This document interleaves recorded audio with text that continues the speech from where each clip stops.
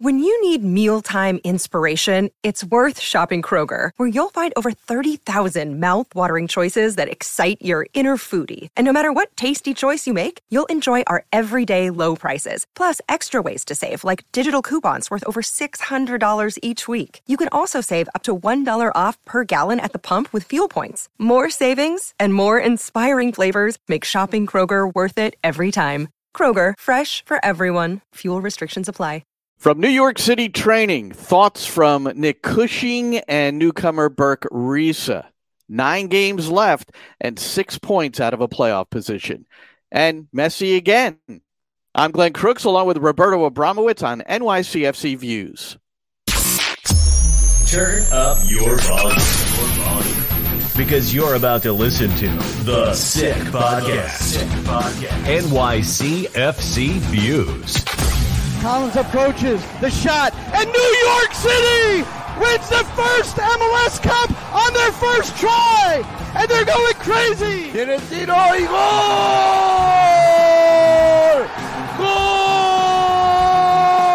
Gol! New York City es el campeón de Major League Soccer. The sickest New York City FC podcast. It's gonna be sick. All right, we're back in Orangeburg, New York. We're inside. It's raining outdoors, but they got the training session in. And I'm Glenn Crooks, Roberto Abramowitz. We are the English and Spanish voices on the commentary side, respectively, for the New York City Football Club. And coming off this Leagues Cup break, they went to West Point, to Austin for like a mini preseason, a lot of team bonding, newcomers, and then Minnesota at Citi Field played well, lost again 2-0. And the inability to finish, Roberto, I suppose is once again the story of the match. Got a striker now, Mounsef Bakrar, had his chances, including one from the newcomer Maxi Morales, who hit a wonderful ball to him. But got a lot to talk about here, but I think you have to start with that once again. And it's, I hate to be trite, but I guess it's the broken record syndrome. That's what we've been talking about all year. It is. And I don't think anybody thought that, even though you're bringing in 6 players, that's going to be a quick fix and that everything is going to be fine after that.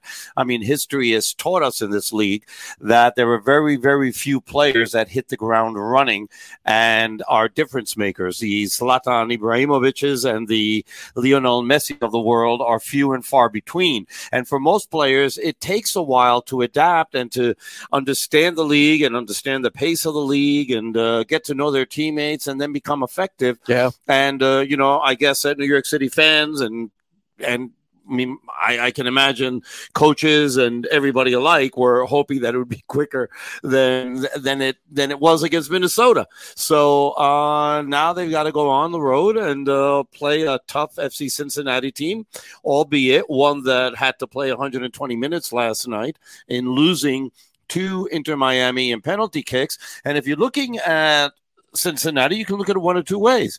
The number one team in the league as far as points is concerned and the leader for the Supporter Shield, or the team that has lost 3 games in a row. I don't know. I don't know if you need to look at it either way. I think you really have to focus on yourself. And for New York City, and we'll get to that a little bit more to the Cincinnati match. So Nick Cushing, we spoke to Nick Cushing and Burke Risa, also was part of the presser today after training. And Burke Risa was certainly a bright spot in this loss for what he could do from his left central back position. And I'm sure you called it the same way when we saw those long diagonal balls gently received by who was ever on the right side, Matias Pellegrini or later Fernandez. They were important changes of the point to really isolate these guys, especially a Fernandez, who Nick Cushing said today, is just a kid that wants to get it to his feet and go one-on-one, like a true winger. So the ability to play that ball, maybe that will spring Fernandez. I mean, there's a good chance we'll see a little bit more of him this week. Absolutely. And I mean, he's got a great touch. And I mean, New York City is a team that likes to have the ball on one side, a couple of passes, and then switch the field all the time. Well, Burke Risa does that with his eyes closed. It is really great to see somebody who is so good on the ball that way and can pinpoint a pass 40 yards. That's not an easy thing to do. And he's able to do that. So that's going to open up opportunities. It did against Minnesota. Problem is that they couldn't finish them. And, you know, it's as you said at the beginning, it's the same story almost every week, right? You create a gazillion chances, don't finish them, and then they get one, and it gets deflected. It goes over Barraza, and it's a goal. So it's happened a couple of times already this year. You know, hopefully they can break it. Still 9 games to go. The road is a little bit tougher now than it was a week ago because it was 10 games, 4 points difference. Now it's 9 games and it's 6 points difference. So the margin of error is now even tighter for New York City.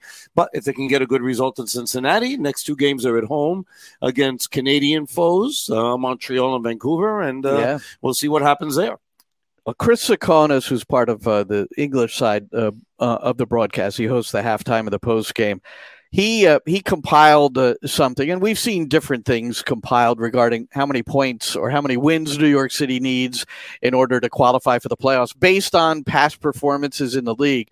So he looked at the last 3 years and the 9th place teams in either conference. And the range was 41 points to 47 points, which means before the Minnesota game, 5 wins, well, still now, 5 wins would be necessary to at least get at the lower part of that threshold. And you might even want a little bit more security than that. For sure you do. And you're also trying to leapfrog 4 teams at this point, 6, right. You know, and that's, you know, that's part of the issue as well. And then you have a team that's coming from behind that hasn't lost since a certain trio of players from Barcelona decided to join the team. Yeah, no, that's for certain. But before we leave Burke Risa, I want to talk a little bit more about him. So the funniest thing he said in his presser was that as far as living in the New York City area, he said, my wife's happy, so I'm happy. So I think any of us that are married, have been through, if your wife's happy, yes. What's the phrase? It's happy wife, happy life, right? That's what I've been told. That's what I've been told, All yes. right. So it's good that his wife is happy. And I thought, and then he talked about he thinks one of his qualities and is as a leader and being vocal, and he was very happy with the team that they've made him feel comfortable in speaking his mind already.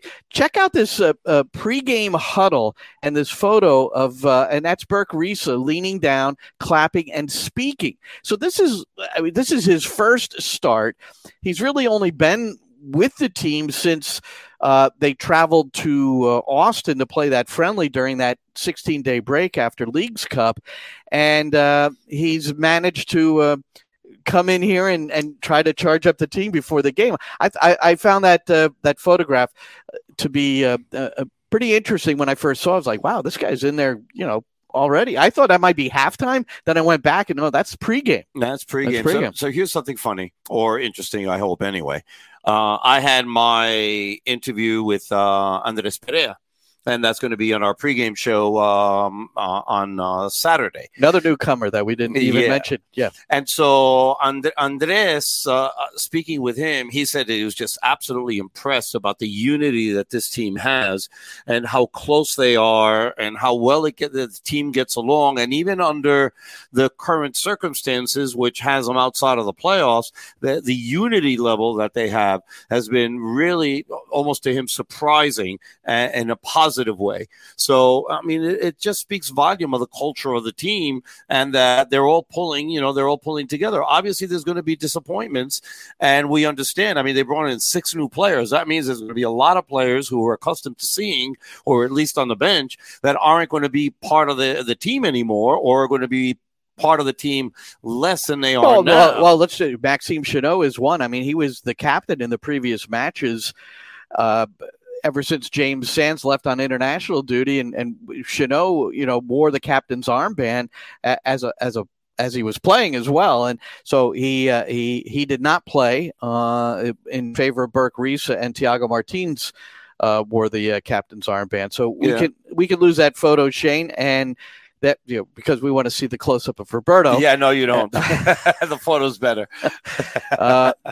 So radio, remember. I mean, that's an example. Another example is Stephen Turnbull walking past us at the training facility today on his way to NYCFC 2 training, where he spent all of last year, and that's how he earned a first-team contract this year. That's part of the reason is how successful he was there, but also the team needed depth at right back in a certain stage of the season, and he was the choice. Gabe Siegel playing a full match with NYCFC 2 recently. Mm-hmm. And so Nico Benalcazar, he's also over there more full-time than he is with the senior team right now. None of that trio training with the squad today. So so guys that have been contributing, and all three of those contributed in positive ways at one time or another, are back playing for 2. Yeah, and that's the way it is, right? I mean, I'm not blaming them, okay, but had the team had much better results and weren't in the situation that they are now, maybe they don't bring in 6 players and these guys continue to contribute. But, it also gives them a chance to work on their game and to improve and to fight for positions next year, be it here or someplace else. So Nick Cushing, he was disappointed for a number of reasons against Minnesota. One is that Reynoso is the key guy you have to stop for Minnesota. I think everybody around the league knows that. And with the help of James Sands in particular, New York City really put the clamps on him. I mean, he had very little impact on the game.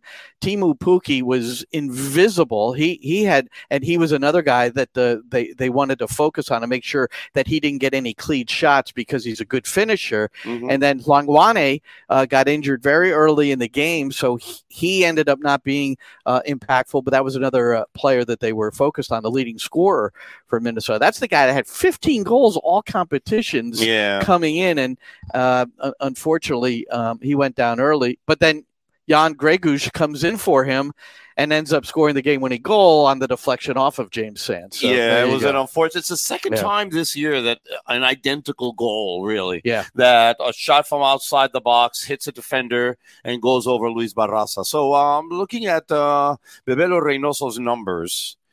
He had 58 touches. He had 40% successful dribbles, whatever that means, 2 out of 5. Accurate crosses, 2 out of 3. Accurate long balls, 2 out of 3. He took 2 corners. He was dispossessed a couple of times. He had an interception, 2 recoveries, and 1 chance created.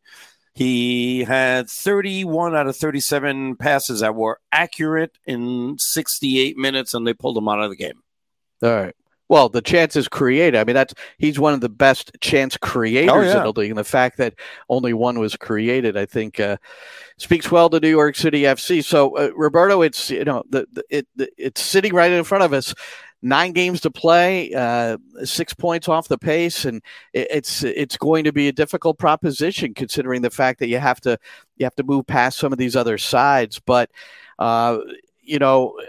I think every time we've had a chance to talk to Nick or the players, and I think you've already iterated it, it's interesting that around here, because we've been here since the start, and I can tell you that we've come to the training facility in years past at times when it hasn't been going well, and you can tell by looking out at training and maybe body language and things like that.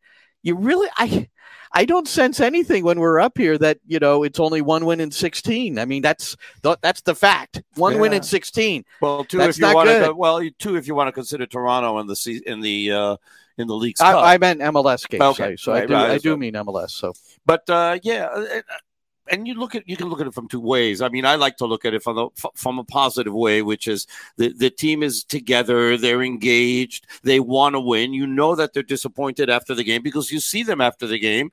Sometimes we see them if we get a chance to go down to the locker room. Sometimes we run into them in the parking lot. If it's an away game, we definitely see them, on the plane, and we get to talk to them, and the disappointment is there. They care. They really care. They're very disappointed, but they're able to get over it and then put in a positive performance and practice. And, it speaks volumes in a good way. The last thing you want to see, okay, and I know that a lot of people think this way, that the team should somehow, everybody should be fighting with each other or really being upset or moping or yelling, and that's the only way that things should be. No, it doesn't have to be that way. It really doesn't have to be that way. And you can tell, I mean, the performances are positive. Sadly, the results aren't positive. But the team is going out there. You can see the effort. Nobody's dogging it. There aren't that many problems that way. You don't see any of those things. And I think that speaks volumes for the team. Also, there really hasn't been a game, and Nick mentioned it earlier today. There's no game that this team has been blown out. No. That's not happening. And I think the way Burke Reese, one of the newcomers, the way he positioned it is that he is comfortable already to speak his mind about things. And I think you have to place demands on each other. There's accountability. But I was just reading a book. It's a golf book, but it was the psychological aspect of it. And golfers just go through these ups and downs and within a round, bad shot, whatever it is. And this one golfer, the way he put it was attitude is gratitude. And it was just like anytime I get down or start feeling almost sorry for myself or just, in somewhere in a negative way, I just remember and think how grateful I should be that I can play this sport. And it's really, I suppose that's a life lesson as well. I shared it with my kids because I think it's really, it is part of it. Sometimes we allow things like losses, overcome us. And no, be grateful for what you have, but you've got to come out and you've got to make it happen. And not everybody survives. Gio Savarese, a friend of both of ours, was sacked by the Portland Timbers with a heavy heart out there. I mean, Neb Grabavoy, who was with the New York City FC as a player early on, is now the general manager, and he was the guy that had to tell Gio that I'm sorry, we're going to make a change. And Miles Joseph, another friend of ours who was Jason Christ's assistant here with New York City FC, is going to take over on an interim basis. And I have been told that, he's going to be given a chance to win the job. So how it goes down the stretch will be really important for Miles. So here's something that happened today, and I want your take on this because you look at everything from a coach's standpoint as well, right? So there was during practice there was a prominent player. I'm not going to name names right now. There was a prominent player who played a really lazy pass to somebody who was wide open and missed him by 5 yards. Okay, and the ball just went out. And one of the dads that are here, and we have a lot of dads that come around some here. Teenagers in the program, and some of them on the first team, right? and we started to talk, and he said, "See, now back in my country, okay, that he said he wouldn't play." I said, if he wouldn't play at all. They would have said something to him on the field. They would have yelled at him on the field. And then, he would have paid a price for that sort of thing, because you can't do that in a practice, and you got to teach him a lesson. And then next time he won't do that thing. There's so many different schools of thoughts on how you get the best out of a player. Okay, so for some coaches and old school coaches, it could be that you stop a practice and you scold somebody and you put that sort of pressure on them. But there's also different ways of doing things like that, which you can speak to him afterwards if you think that he's not doing well. But you're answering your own question, right? But I just want your way here with Well, but I want your take on this. Or as we saw in Philadelphia. Right, Titus Magno was left off the 18, which is now no longer 18, but we call it that. Was left off the 18 because he had a really poor week of practice, and that was a message that was sent. So, what's your take on doing those things? Do you stop a practice and scold somebody if you think that they're not doing what they're supposed to do, or if you expect better from them, or do you wait, talk to them? What do you do?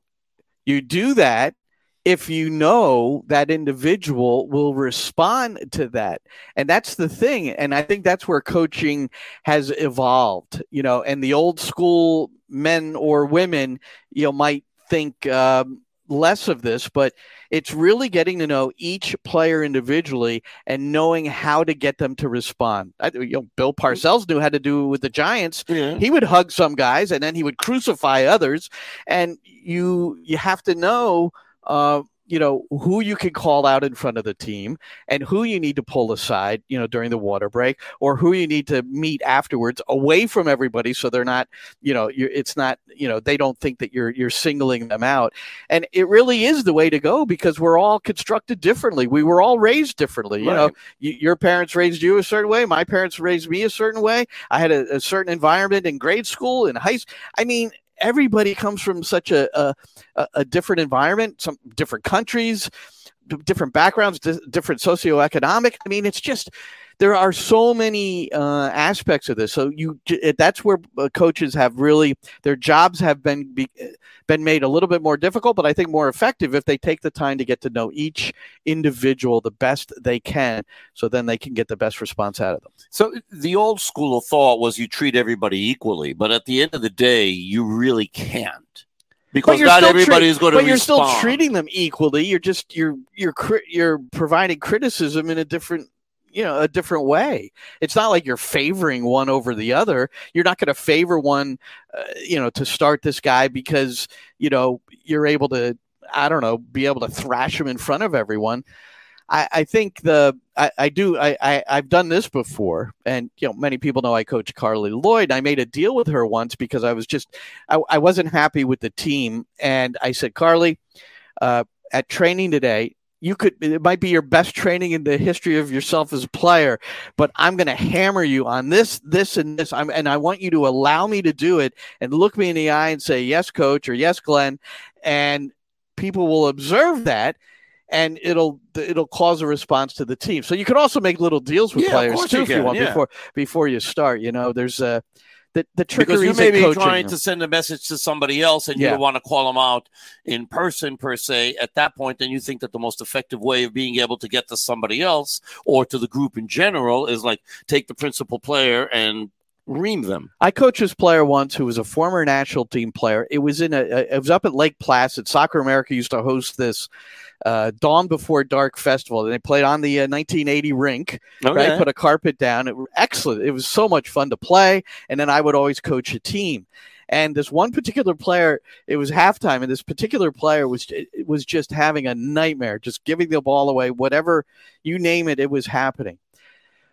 But as I was reviewing it at halftime, I made eye contact with this person several times, but I never used the name in front of the team. And this young lady came back and said to me later, she goes, that, and I learned from that moment. I mean, I did it purposely, but she said, I really respect the way you went at that, because everybody knew it was me effing up. Everyone knew you were kind of talking to me, but you never directed it at me and criticized me in front of everyone. And I just remember that. Here's something important, that person was self-aware enough to be able to understand the message, and not everybody is as self-aware as that person was. Well, the eye contact was the key. Eye contact was the key. Yeah, right. But the other people that take it personally, there's all sorts of personalities, and as you mentioned before, different ways of being raised and how they absorb information and how much criticism they're able to take, because there are a lot of people that can take criticism very well, although it be constructive. Yeah. Well, that all stemmed from talking about Gio Savarez, and we feel bad for him. Robin Fraser, Colorado, loses again 4-0 this time to LAFC. Smoked. And a lot of people ask you about Nick Cushing, the head coach for New York City FC, who we're both close to, and this is part of our job. We come up, we talk to him each week, we see him on the road and have some great conversations. And, the reality is that one win in 16 is not good enough, but you don't have to tell him that. You don't have to tell anybody in the club that, and whether he's in any sort of issue, we have no indication that that's the case. I would think at this point, no matter what, he'll get through the year, and then there'll be some sort of an evaluation. When they evaluate postseason, they evaluate Nick, they've got to evaluate everything that they did from the top down. Okay, yeah, because this was an incomplete team. They bet on the fact that they were going to convert Tyler Magno into a 9 the same way that they did with Tati Castellanos. They're not the same person. It didn't work, and they got caught short, right? Because there was nobody else. They brought in I don't know if it's 100% that, because I think they were. I mean, that's the thing that's wrong, right? I mean, that was the main. But I mean, it was the main problem. But it year. wasn't like they weren't looking at strikers. Well, they couldn't prior, bring it in, or but they couldn't bring one in. Right. So there are strikers available. Other teams were able to bring strikers in. That's understood, but every situation is different. But I don't think you can say that they banked on Tyler Magno being the 9. What was Plan B? They were not banking on Magno being able to convert into a 9. Okay, so what was Plan B? Plan B was to try to, through the primary transfer window, get yourself a striker within the budgetary rules, the guy you really wanted, et cetera, et cetera, et cetera. Didn't happen. Right. So, well, it's not banking on Magno. It's like they didn't get the striker. It didn't work out. Right. How is that banking on Magno? No, they didn't bring anybody in. All right. Well, they tried. Okay. Well, Gabe Siegel, and Gabe Siegel was given an opportunity and actually scored a couple of big goals. Correct. Yes, he did. 2 late goals to. So 2 of the points.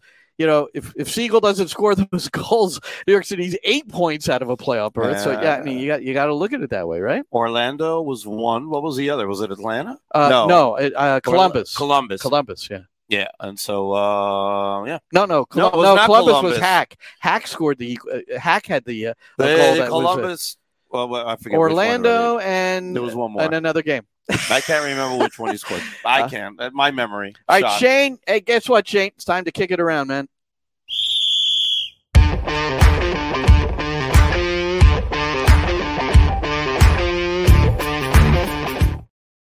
You know what my favorite part of that is? No. Okay, so it's this. The way that they mix the sound, and in headphones, it sounds freaking awesome. It does. So please listen to NYCFC Views with professional headphones so that you get the full effect of the music. Well, it has to start off with Lionel Messi. This is funny because I every now and then I ask my wife, hey, watch a game with me. Because she's not, generally speaking, she's not going to turn on the TV to watch a soccer match. That's just the way it is. So I say, come on, let's sit down and let's watch Messi. So at 2-0, she was like, what's going on? I go, that is 2-0 down. I said, well, we still have to hang in there with it. It's only 55 minutes gone by. And sure enough, it ends 3-3 through overtime, PKs. Messi steps up, makes his to get them off to a good start. And here we go again. And he didn't score any goals. And he only stopped him. He had 2, I guess, probably 2 chances created by anything he did. And both of them were goals. Yeah, 2 pinpoint perfect crosses on Campana. Campana, not Campana. There's Campana? no N here. Okay. It's Campana. Well, I've heard it different ways. Well, I'm telling you, it's Campana. All right. It's not Campana. I had to correct my son on this yesterday, and then he kept on hammering. Are you sure there's not a little city? There's not a city over the end? Anywhere. Okay. Trust me. All right. Trust me. I do this for a living. I am a trained professional in the language of Spanish. Very good. Yes, it's you are. Campana. All right. Anyway, so Ecuadorian, right? Yes, he is, and he gets it from the Argentinians. That's nice that those two. It was nice. Those two countries got together. Now you're asking your wife to come watch this game, and this is the worst game that Messi played, mind you, because he barely got the ball. He couldn't move. And Busquets was walking around. Hilarious. Busquets was hilarious. How they didn't remove him from the game is beyond me, because for the overtime especially, there's just no way he should have been out there. He couldn't move. He's like so tall and lanky. He almost looked like he was on he was a marionette being moved around the field or something. That's the amazing part about this game is a club like Cincinnati that's normally secure with a lead. I mean, that's if you had to point to anything that they're very certain of is how they defend with a lead. So they give up the 2-0 lead, and then Miami goes up 3-2 in overtime and extra Kubo time. Great overtime, Yeah, extra time. extra time. They both work. And then Kubo gets it. He was their only hope at that point. But the whole time, I say to me, I don't know how you saw it, but like the last 20 minutes of regulation, overtime, Miami was dragging. It just looked like inevitable that they were going to, maybe give up the lead for good at some point. I was sort of surprised that Messi got the ball. I mean, if I was going to do anything, I'd be like, man, mark him out of the game, make sure he doesn't get the ball, but they didn't do that. And then Cincinnati gave up a lot of the ball because once they took out Brandon Vasquez and especially Lucho Acosta, then they really stopped, they didn't have the ball. And then they were just, hoping to get counterattacks. And I have to say that it was one of probably the worst performances I've ever seen in a game in MLS, but Sergio Santos was brutal last night. He was absolutely brutal.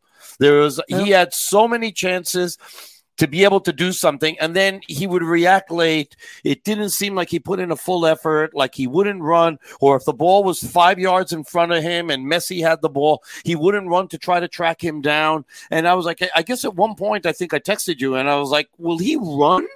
And then he had this one great play on the counterattack, and instead of taking the shot, which is what he should have done, because he decides to cross the ball to Kubo when there's two defenders there, and of course the ball got intercepted. Take the shot, let the goalie make a save. Maybe he leaves a rebound, decision. And then Kubo can shoot. Well, it was awful. I don't have the same negative energy towards him, but it was not terrible. It was not his best game, and neither for Messi. But who now? Messi has 13 goal contributions in 8 matches, but he's put at 7 starts and full 90s and 1 reserve appearance. Now, here's the deal.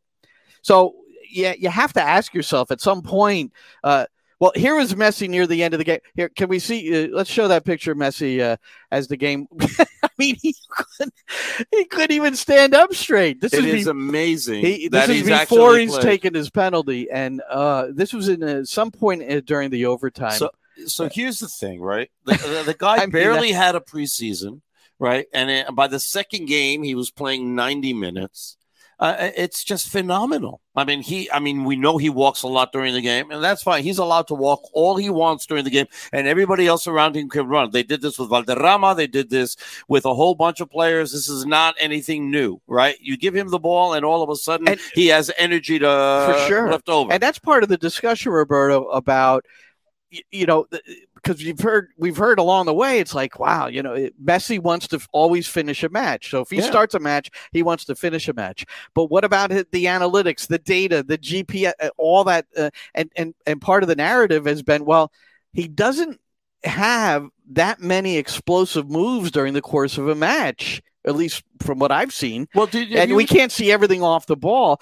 But again, when you're standing, you're generating data. I mean, you're using energy when you stand. When you walk, you're doing that too. So it's not, if you're on your feet, and obviously he's involved in some collisions and things like that, but maybe, just maybe, because he's not logging the same sort of acceleration as other players, he can play more consecutive games, even if he's not 100% fit. One of the things that was very interesting, and this was on Twitter the other day, somebody was clocking him and said that his speed without the ball, is less than the speed when he has the ball. He actually runs faster with the ball than he does on a full sprint looks that without way too, it. I guess, yeah. Yeah, I mean, it's amazing. It is just absolutely that ball is attached. Amazing. And he doesn't have to run as much as other people to be effective. And people have to understand that. This isn't just about running all the time.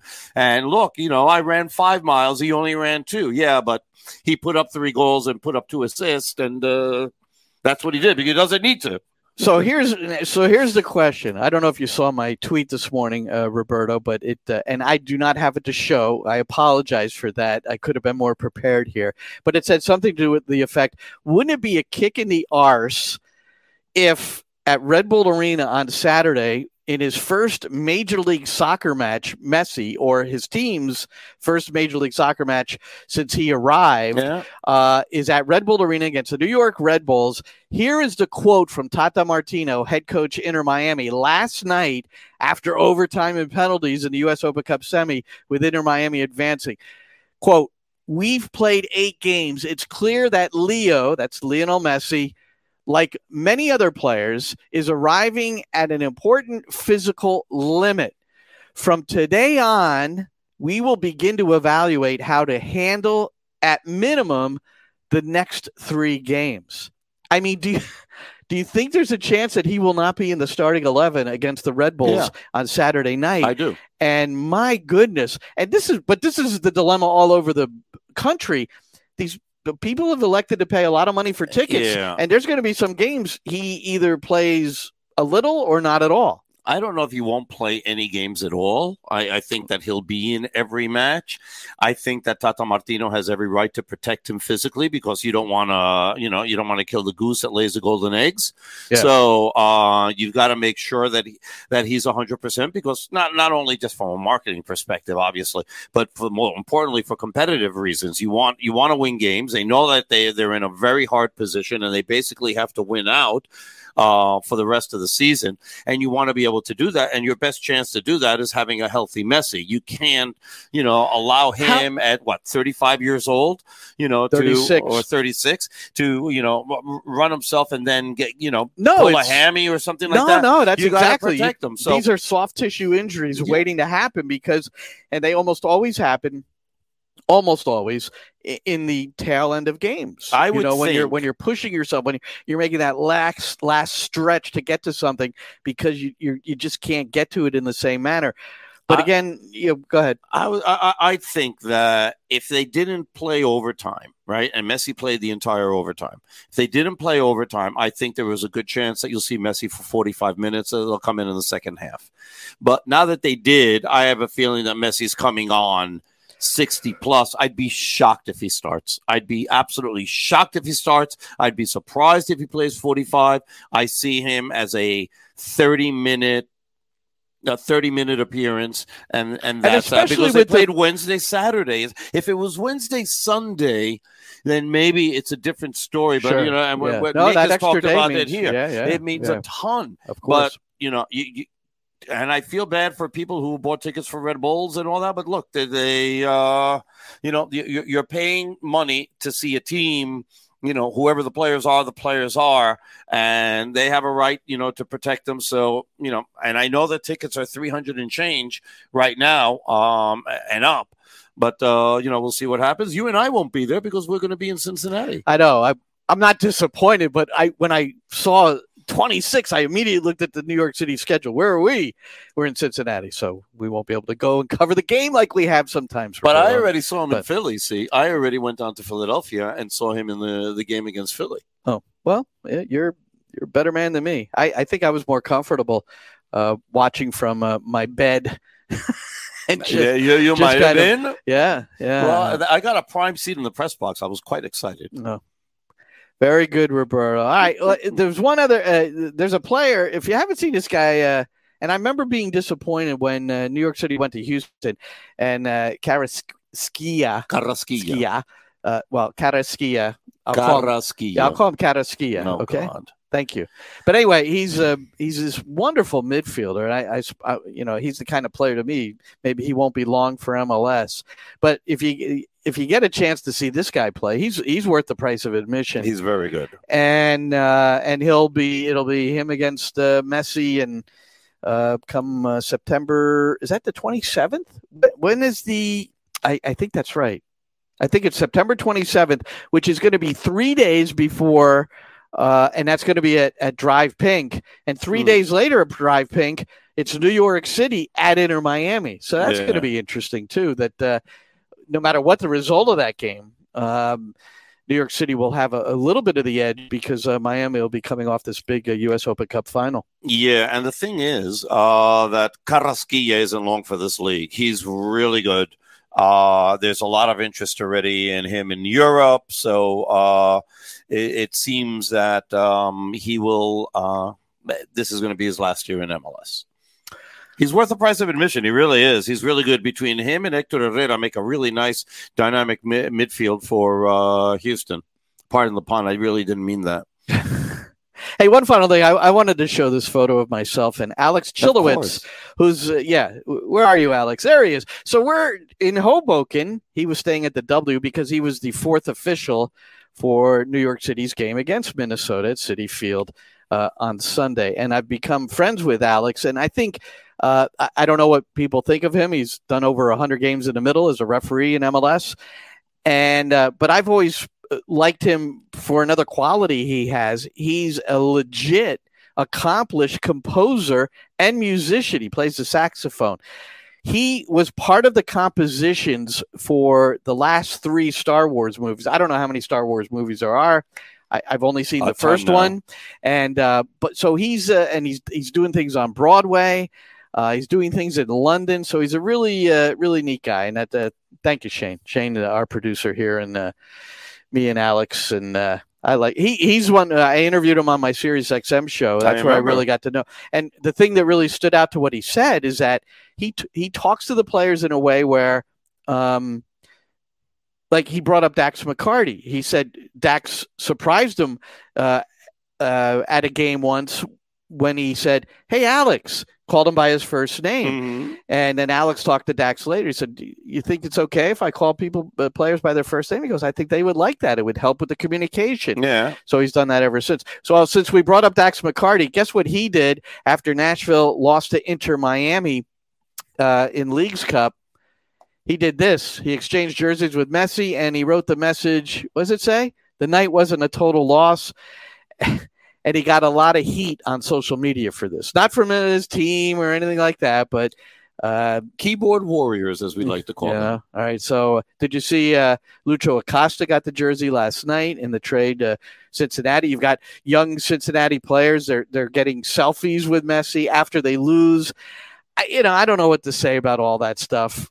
I don't always know how I feel about, It sort of has the appearance of not being great. At the same time, I don't doubt for an instant that they gave everything that they had on the field to try to win the game. And that's really what I look for.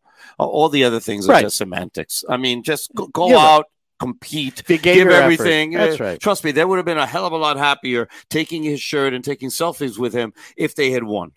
I wonder who gets the shirt on September the 30th. Will it be Maxi Morales? There's more than one Argentinian. Probably. I would say it's probably going to be Maxi. Okay. We'll ask him that before, see if he's going to put the fight in for that. Well, that's going to do it for us. We will be back soon after the next game. It's New York City at FC Cincinnati. It'll be on the New York City FC Network, Spanish and English, coming up on Saturday evening. And Monday will be our tentative time where we'll come back with you here on NYCFC Views and review that game and whatever else we'll see. I have jury duty. I have no time. That's right. I forgot about that. Okay. So we got to see what time I can get out. Well, you get out at 5 o'clock, right? So we'll just do it in the early evening. Well, we'll see. Yes. And then Tuesday, we're taking my son, by the way. We're going to be in Jersey. We're going to go to Edison, New Jersey, Top Golf for his birthday. We're going to celebrate with all his friends. That's a great place. And so, we're going to be there Top Golf on Tuesday. It should be a lot of fun. I might come up. I might make an appearance. Oh, that would be great. You're welcome. Please come. Thank you. Absolutely. You're invited now. Anything with golf I like. All right. Yeah, I know. Despite the fact that I'm going to be there, you'd want to go. I get that. Exactly. Well, I get to see Eddie. All right. For Roberto Abramowitz, I'm Glenn Crooks. Enjoy the game this weekend, and we'll talk to you next week. And that's a wrap. Hope you don't miss us too much until next time. Follow the Sick Podcast NYCFC Views on YouTube, Instagram, Facebook, Google Play, and Apple Podcasts.